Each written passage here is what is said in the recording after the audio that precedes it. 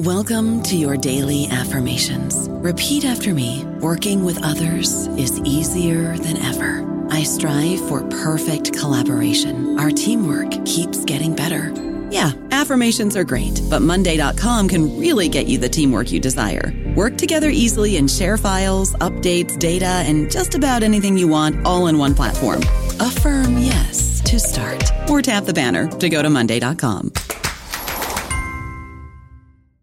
With Lucky Land Slots, you can get lucky just about anywhere. Dearly beloved, we are gathered here today to... Has anyone seen the bride and groom? Sorry, we're here. We were getting lucky in the limo and we lost track of time. No, Lucky Land Casino, with cash prizes that add up quicker than a guest registry. In that case, I pronounce you lucky. Play for free at LuckyLandSlots.com. Daily bonuses are waiting. No purchase necessary. Void where prohibited by law. 18+. Terms and conditions apply. See website for details.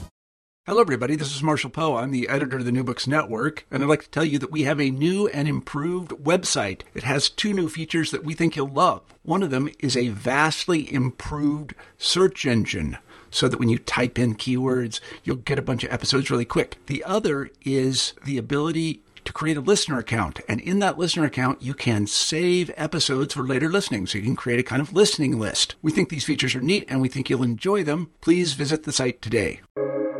Welcome to the New Books Network.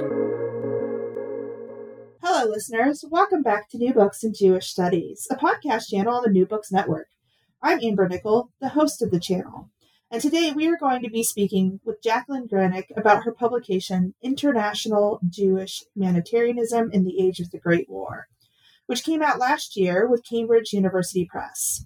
The book also recently won the National Jewish Book Award for writing based on archival material. So congratulations on that, Jaclyn. Jaclyn is a senior lecturer, which is similar to an associate professor in modern Jewish history at Cardiff University in the United Kingdom.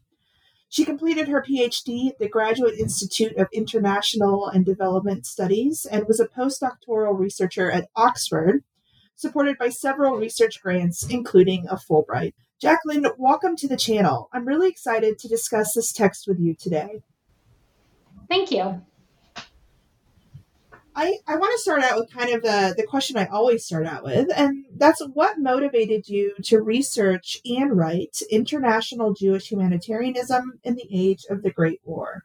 That is a question that has evolved. An answer to that question has evolved over time. But when I first started out, I would say I went to Geneva, Switzerland, where I did my PhD, in order to study international social movements and human rights. And as I was in a history department, I started to try to think about the way in which human rights and humanitarianism and international social movements had histories. And because I had already studied Yiddish as an undergraduate, mainly out of interest, I realized that I would be able to access the Jewish past in this way. So I started trying to come up with various ways of thinking about combining international history and modern Jewish history. And I landed on this era because I think that the Great War was an enormous event in modern history, which we tend to not think that much about today, probably just because World War II was even bigger and more recent. And I realized that there was a whole Jewish story in here that was very little told, also probably because of the Holocaust. I think that's one of the great things about your book, actually, is that you talk about the ways in which World War II overshadows World War I in many ways, thinking about this. So can you please talk a little bit about the circumstances surrounding World War I, which you show to be a major inflection point in Jewish history? Yes. So I call it the Great War because at the time, it was the Great War rather than the first of two major world wars within the space of a generation. When we look at a map of Europe, that map looks more or less like the peace map drawn up in 1919. World War I was when the major empires started to fall apart, and the map was redrawn in a very persisting way. And that World War I has this immense, long-standing effect of geopolitical organization, which affects everyone in those regions' lives that we tend not to really think about. When it comes to Jewish history, Jews were basically living right along the Eastern Front of this war. So if our standard narrative sitting in the West, even as Jews, tends to be mostly around national patriotic myths and Jews serving in the army, actually there's this whole story of the Eastern Front where from the Baltics through East Central Europe, down into the Balkans and into what was the Ottoman Empire, Jews are in the crossfire. And like other civilians, they are subjected to battling armies, paramilitary groups, hunger, disease. But there's also explicitly anti-Jewish violence that takes place within this. Most people know about the pogroms of 1918 to 21 that happened in Ukraine, but there were other major instances of anti-Jewish violence happening earlier in the war, not just in Ukraine. And I would also argue that those pogroms were part of what I call the age of the Great War, rather than thinking of the Great War narrowly as starting in 1914 and ending in 1918. There is a scholarship coming out about how the Great War really can be understood as persisting several years past 1918. And then at the end of the war, there's all of these sweeping political opportunities that come to light that might help Jews, such as the Balfour Declaration and the possibilities of a Jewish homeland in Palestine, and the minorities treaties, which make it seem like maybe there would be some hope of having an autonomous Jewish cultural life in the new states of East Central Europe. But alongside those, I would argue another major thing that happens in the Jewish world in World War I is the rise of American Jewish leadership through its major humanitarian project.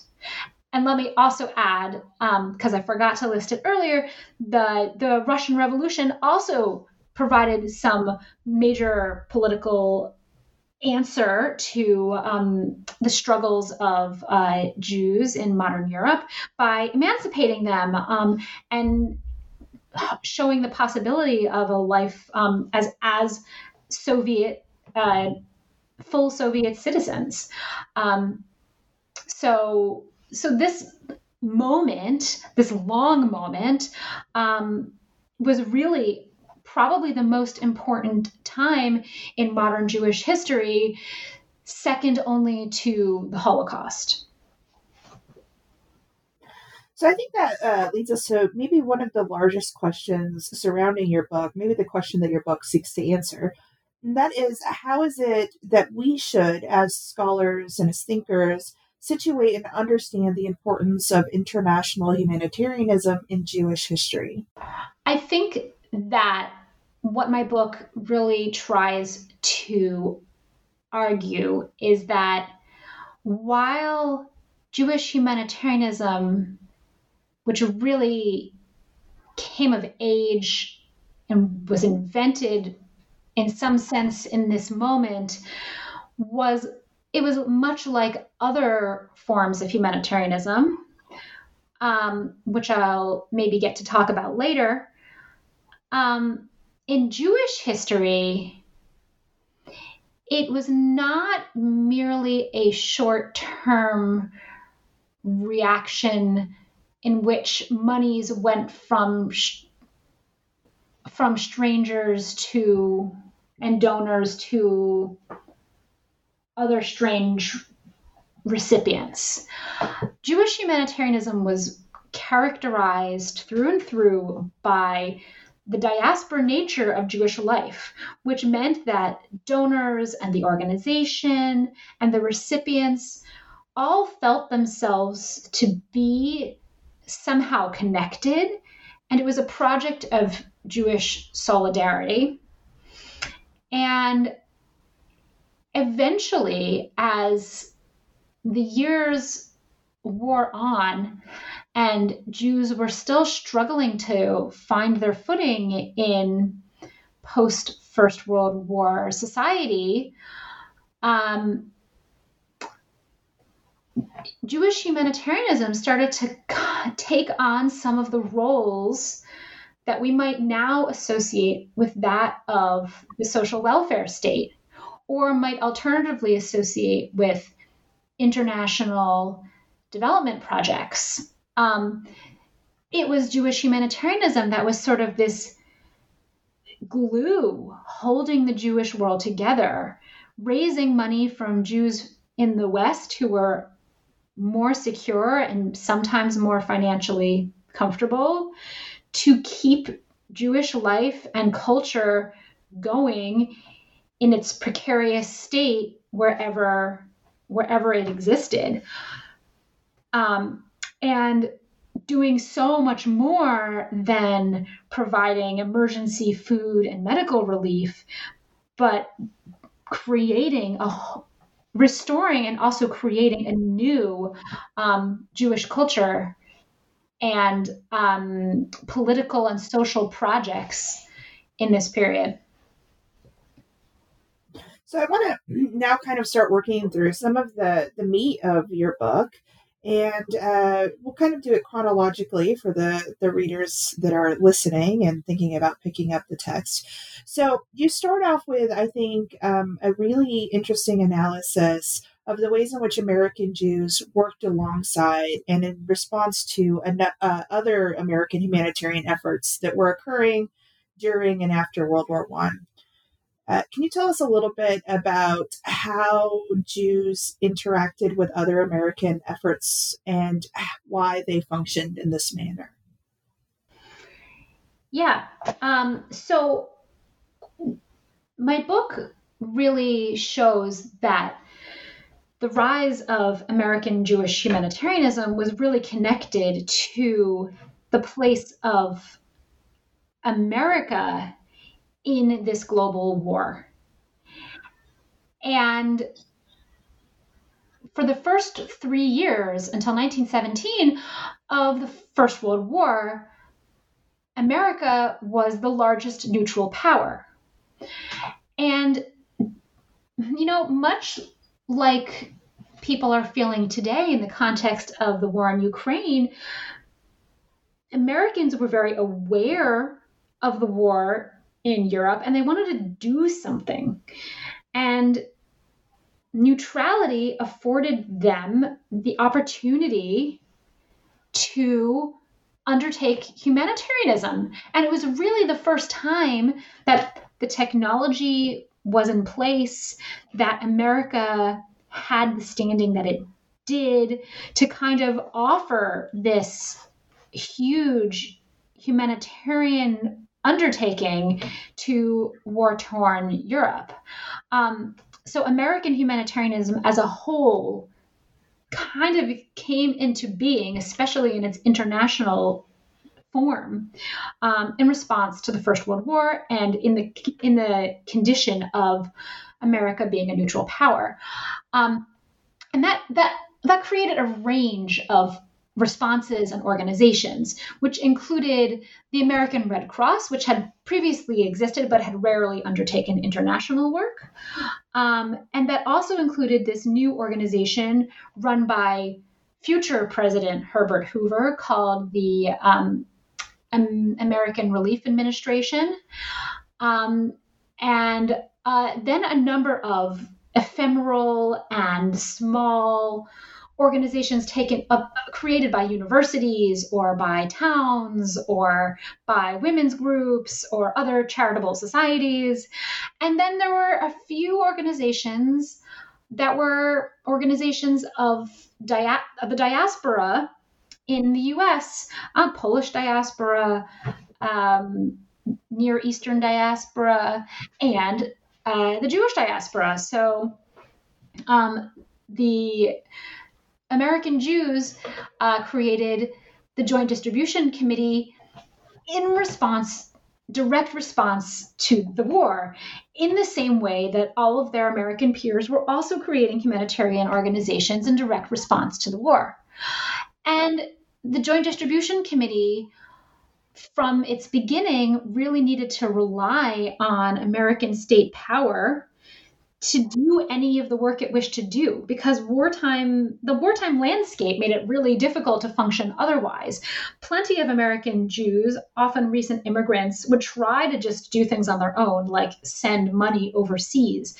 But between censors and failures of the international banking system and recipients being themselves refugees, it was impossible to actually reach the intended destination. So the Joint Distribution Committee was able to work with these other American humanitarian organizations to collectively move cash overseas and have them be negotiated through America's neutral power status. And before 1918, that really mostly looked like cash transfers, but also American Jews were able to put some actual supplies on naval ships that went to Palestine and were able to pass the British blockade. So there was an immense benefit to working with other American humanitarian associations, and especially those which were closest to the state and could be part of the kind of neutral American war effort. So I think that you highlighted in your last answer the, I think, largest organization that you address in your text. And that's the Joint Distribution Committee, or the JDC. And it really, I think, dominates your story. In addition to facilitating these transfers for individuals, what other roles did the JDC play in this emerging Jewish humanitarian landscape? So one of the things that led me to this project was that when I was looking at this American humanitarian effort overall, I would see these kinds of lists of organizations and how much money they were giving and where they were going. And the Joint Distribution Committee was always on that list. But one of my first suspicions when I decided to work on Jewish humanitarianism was that I had this hunch that the JDC, it was just one organization, and typically Jewish organizations do not do a good job of working together. And so I really wanted to investigate a wider field of Jewish humanitarian organizations. But I was surprised to discover that really, in some sense, previous historiography or even like brief archival information seemed to be correct. The truth is that the Joint Distribution Committee really dominated the Jewish humanitarian landscape. Again, because of the relationship it was able to establish with the American state, due to the importance of America and its neutral status in the First World War, and due to a very unusual moment in American Jewish history where, because American Jews were so concerned about the crisis happening in the Jewish homeland and heartland of Eastern Europe, they were able to set aside their differences and come together as a community, probably you could say for the first time, and create this one organization.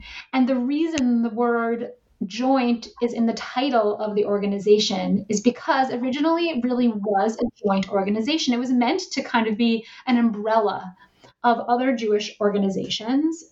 And for a long time, it really, in many ways, functioned as an umbrella with different constituencies having careful representation on its committees. And it really, really worked hard as an organization to maintain itself as the Jewish humanitarian organization, especially when it came to America, and to not let other Jewish projects derail it or challenge it. Usually, when other projects arose, the JDC would find a way to absorb those projects into their joint committee,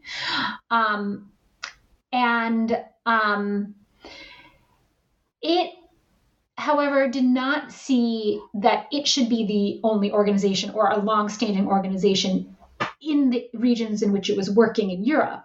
So what it tried to do was restore pre-existing Jewish organizations, or to create new ones if previous ones didn't exist, or to bring several organizations that were previously in conflict with one another into a working relationship with one another.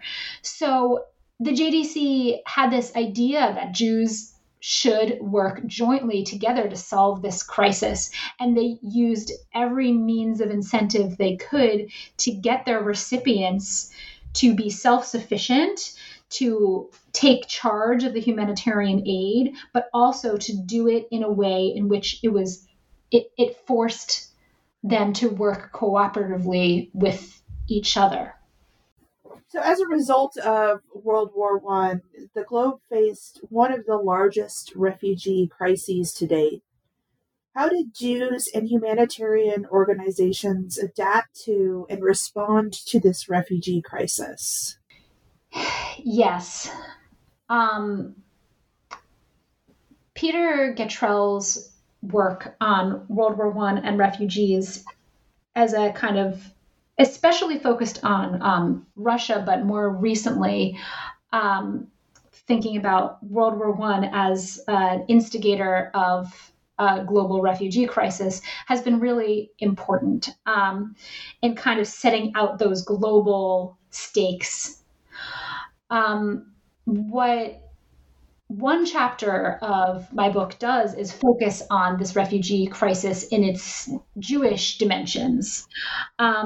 And one of the things I talk about is how in this era, a mass refugee crisis was sort of created for the first time, with some kind of hope that these refugees might somehow be saved or helped in some way and kept alive. It's difficult to even be able to count how many refugees there were, because it depends on how you would count and how you would define a refugee.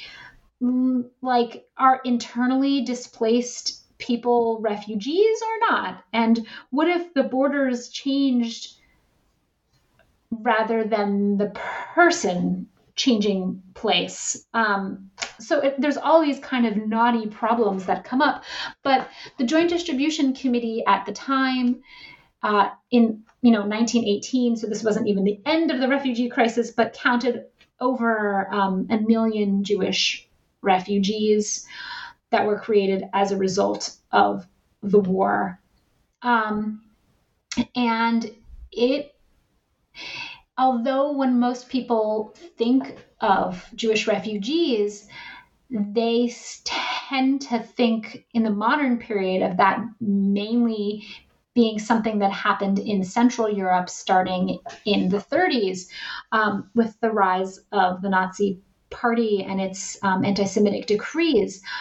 But in fact, the Jewish refugee crisis started in World War I, and it had never been solved. And some say that the mere presence of Jewish refugees in important metropoles in Central Europe might have contributed to the anti-Semitism there, because they were at the margins of society, barely hanging on. There were just so many Jews in this position throughout the interwar period. The JDC didn't really know exactly how to respond to this and tried to respond basically by minimizing the scope of the problem. It was so overwhelming and was so difficult to do without state power. I mean, the JDC couldn't open borders. That all the JDC could really do was try to provide basic humanitarian relief to during serious crises, and then try to help Jewish refugees kind of settle into the places where they ended up. And what the JDC was basically hoping was that if kind of illegally settled refugees could manage long enough wherever they were, eventually they'd sort of just be integrated into wherever they were in a real way. And so the JDC didn't want to draw attention to them by creating a kind of category of forever refugees. So they would shift refugees from their refugee assistance into just kind of the regular assistance programs pretty quickly.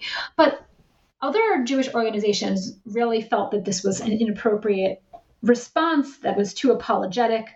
And HIAS, for example,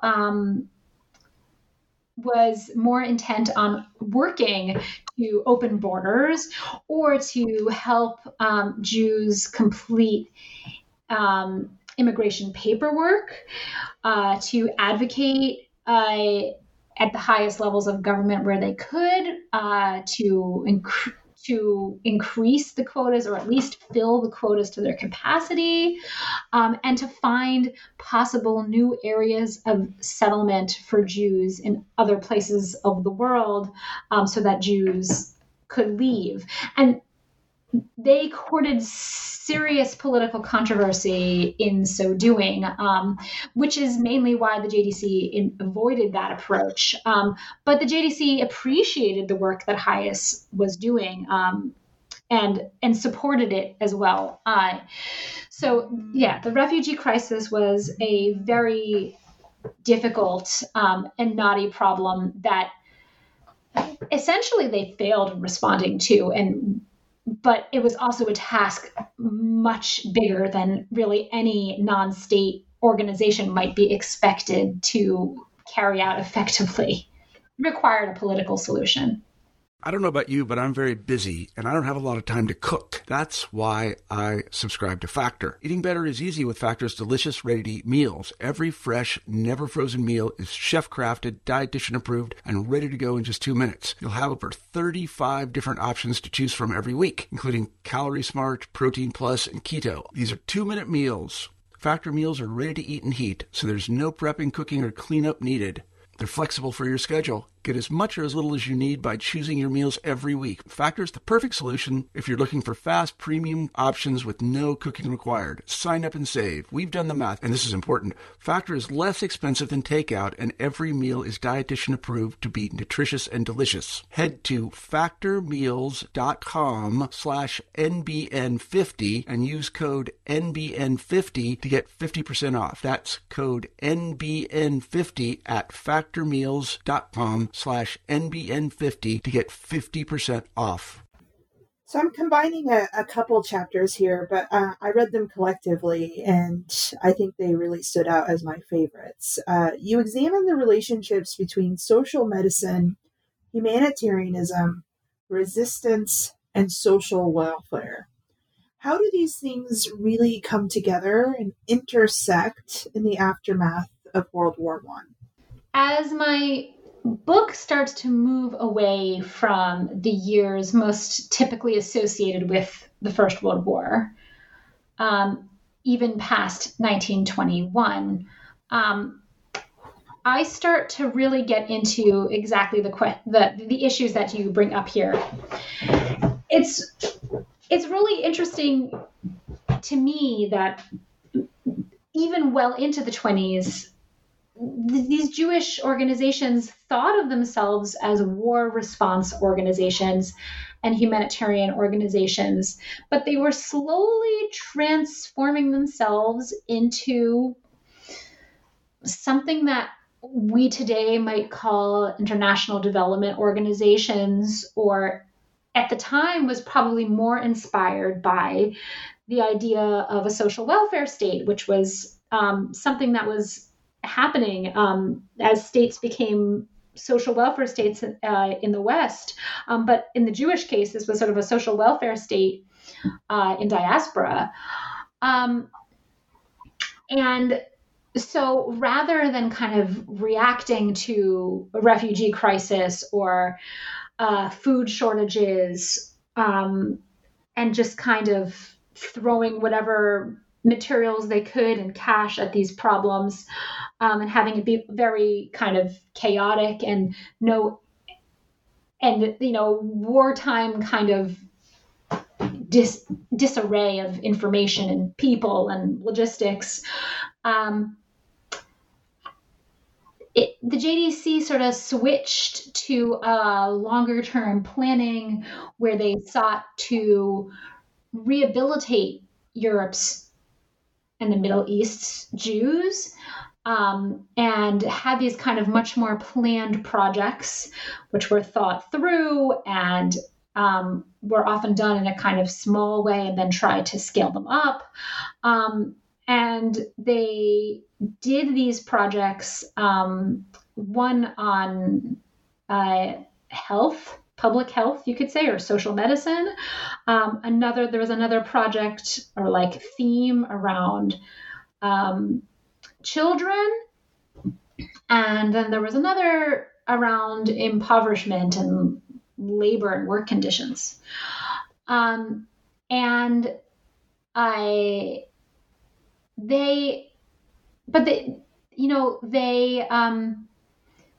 They still thought of themselves as humanitarian and war organization.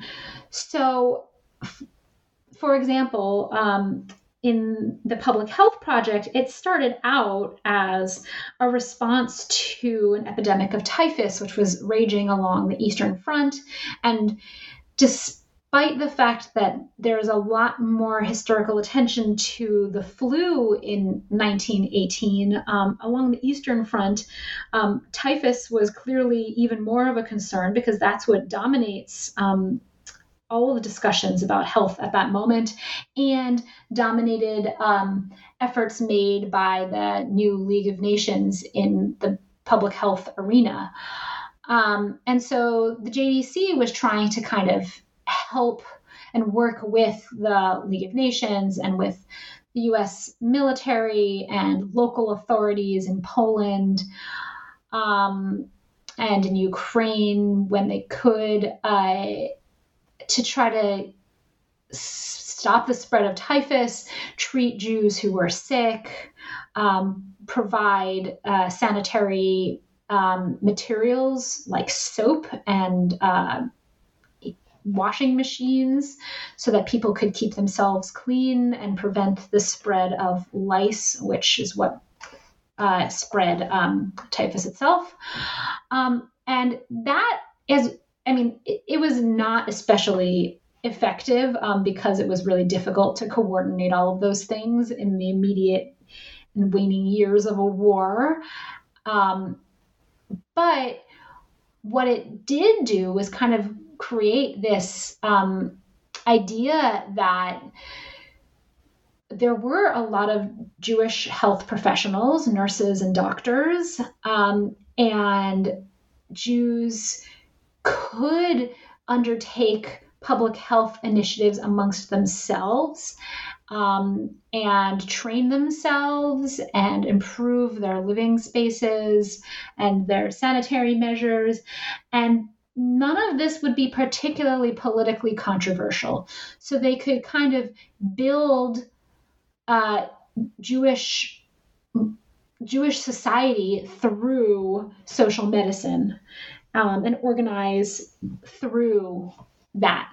And although by the mid-20s, local Jewish organizations were running most of these programs, the TOS and the OZE are maybe acronyms some of the listeners might be familiar with.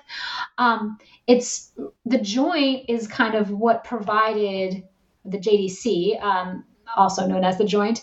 The Joint is what provided that kind of crucial bridge to kind of get Jewish organizations through the war, through the typhus pandemic, and then organizing anew these Jewish social medicine organizations to survive in the interwar period.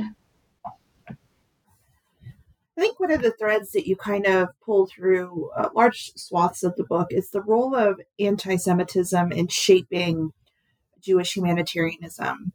So can you tell listeners a little bit today about how anti-Semitism in various contexts affected Jewish humanitarianism throughout this period? One of the things I do constantly throughout the book is think through Jewish humanitarianism in comparison with mainstream or other forms of humanitarianism. And although anti-Semitism appears in various guises throughout the book, one of the things that the thing that I would conclude overall about anti-Semitism and Jewish humanitarianism is that we as Jewish studies scholars often forget, because we are always dealing with anti-Semitism in the background, is that other humanitarian organizations did not have to deal with the baggage of anti-Semitism. Jewish humanitarianism was addressing a war that everyone else was addressing, plus anti-Jewish violence. It was also having to look over its shoulder all the time and worry that the humanitarian work was not just kind of helping people stay alive, which was the goal, but somehow inflaming anti-Semitism in the regions where it was functioning. It meant that it forced Jewish organizations to have to make choices about what they were willing to say and how they were going to say it to the U.S. government, for fear of anti-Semitism within the U.S. government, or creating anti-Semitism where it didn't exist, or creating anti-Semitism amongst the American populace if they tried to advocate for more open borders. And, I found in the State Department's archives that, the State Department was incredibly anti-Semitic in this moment. Not just Congress that passed quota laws, but, also the State Department itself. And speaking of those quota laws, there was legislation that was effectively anti-Semitic, trying to keep the Jews that it might be helping out and creating new kinds of problems, because a refugee crisis couldn't be solved if Jews couldn't get into any of the countries that they would like to go to. So there was just a huge way in which anti-Semitism affected Jewish humanitarianism and shaped it. And, every single conversation in any bit of the JDC, even when it's not stated explicitly, clearly has worries about anti-Semitism in the background. Just every choice that they made, everything that they did was always kind of a calculus of like, which thing that we do will cause the least amount of anti-Semitism, or how do we reduce anti-Semitism with humanitarianism? How do we accomplish our work when our partner organizations are potentially or certainly anti-Semitic? And they just had to always think about it. And it was, the answers were never clear. So, without looking at the archives, you might not realize how much actual real anti-Semitism did affect it. But you can see, in the State Department, in the papers of the Red Cross, that there really was like a lot of difficulties that Jewish humanitarianism faced that any of its peer organizations simply did not have to deal with. It's remarkable how much the Joint and other Jewish humanitarian organizations were able to do given these barriers, really. And also remarkable how under the radar, in some sense, it all was. But that was a choice. It was intentionally under the radar because there were worries that if Jews proclaimed success more loudly, or not even success, but just work, that work would be compromised. It's a little bit outside of, I think, the purview of your text itself. But one of the primary geographic regions that you are looking at is, of course, Ukraine, and you are dealing with topics of humanitarianism. So I'm wondering if you might share with listeners today maybe some lessons you think that folks can learn from Jewish humanitarianism in the age of the Great War, that they might be able to apply or think about within the context of contemporary humanitarian crises in Ukraine. As I said briefly earlier in the interview, in the Great War moment, as today, regular people in democratic countries, especially countries not directly involved in the fighting, wanted to do something, and they felt that they should do something, and they felt that their leaders should do something. And the thing that everyone always arrives at, the regular civilian, the regular person arrives at, is humanitarianism. I would argue that humanitarianism has really become a main pillar of modern warfare, starting in the First World War. But we still don't really think about it analytically in that way.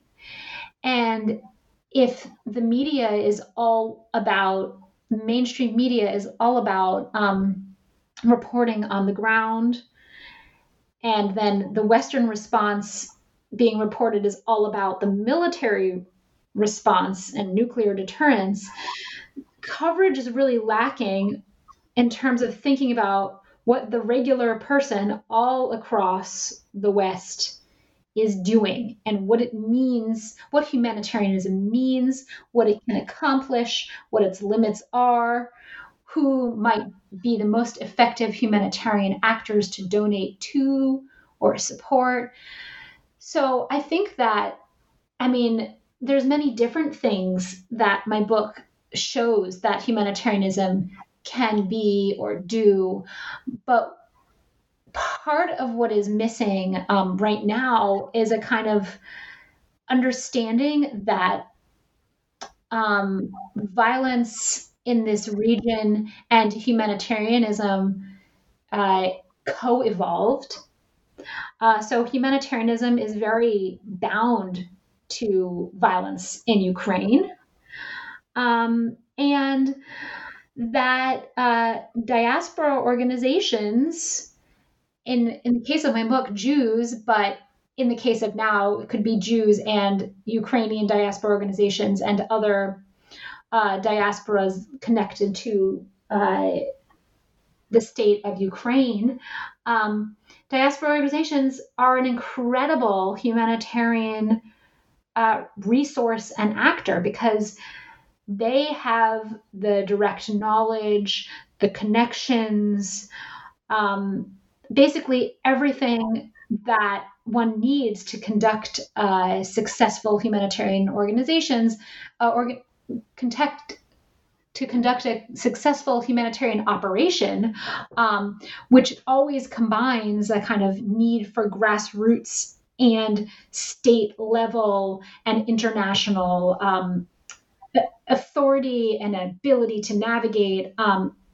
And so I think we should be doing a lot more to kind of seek out those diaspora organizations and encourage our states and other citizens to support them, and then also advocate for more state-backed humanitarian support along many ways, because we have the technology these days to keep people alive and to solve a lot of problems rather than create more war through more violence.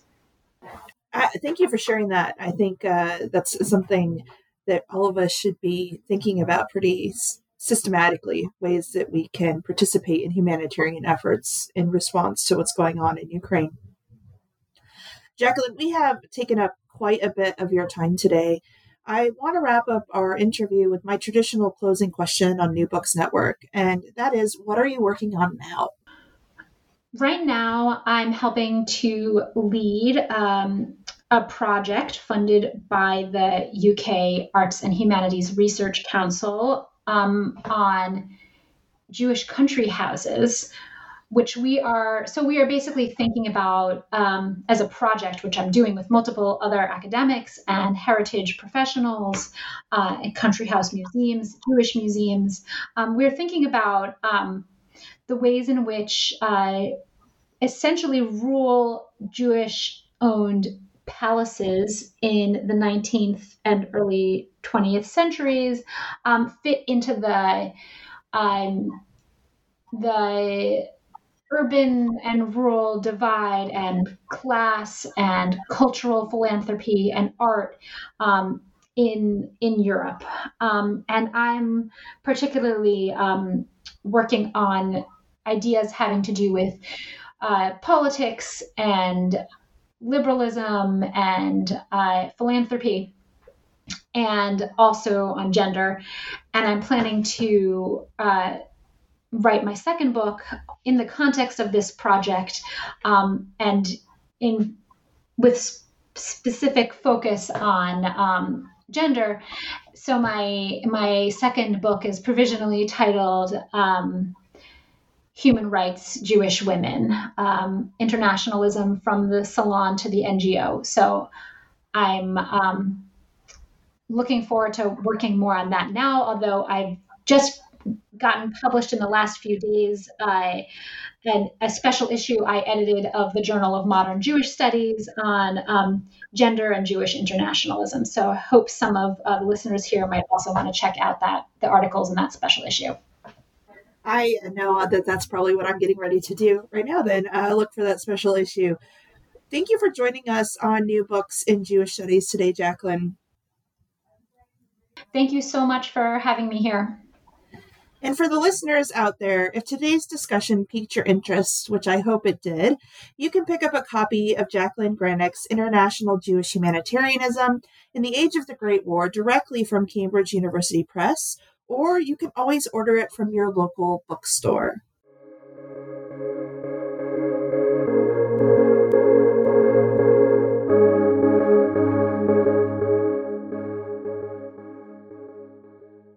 Hey guys, it is Ryan. I'm not sure if you know this about me, but I'm a bit of a fun fanatic when I can. I like to work, but I like fun too. It's a thing. And now the truth is out there. I can tell you about my favorite place to have fun. Chumba Casino. They have hundreds of social casino style games to choose from with new games released each week. You can play for free anytime, anywhere. And each day brings a new chance to collect daily bonuses. So join me in the fun. Sign up now at ChumbaCasino.com. No purchase necessary. VGW Group. Void where prohibited by law. See terms and conditions. 18+.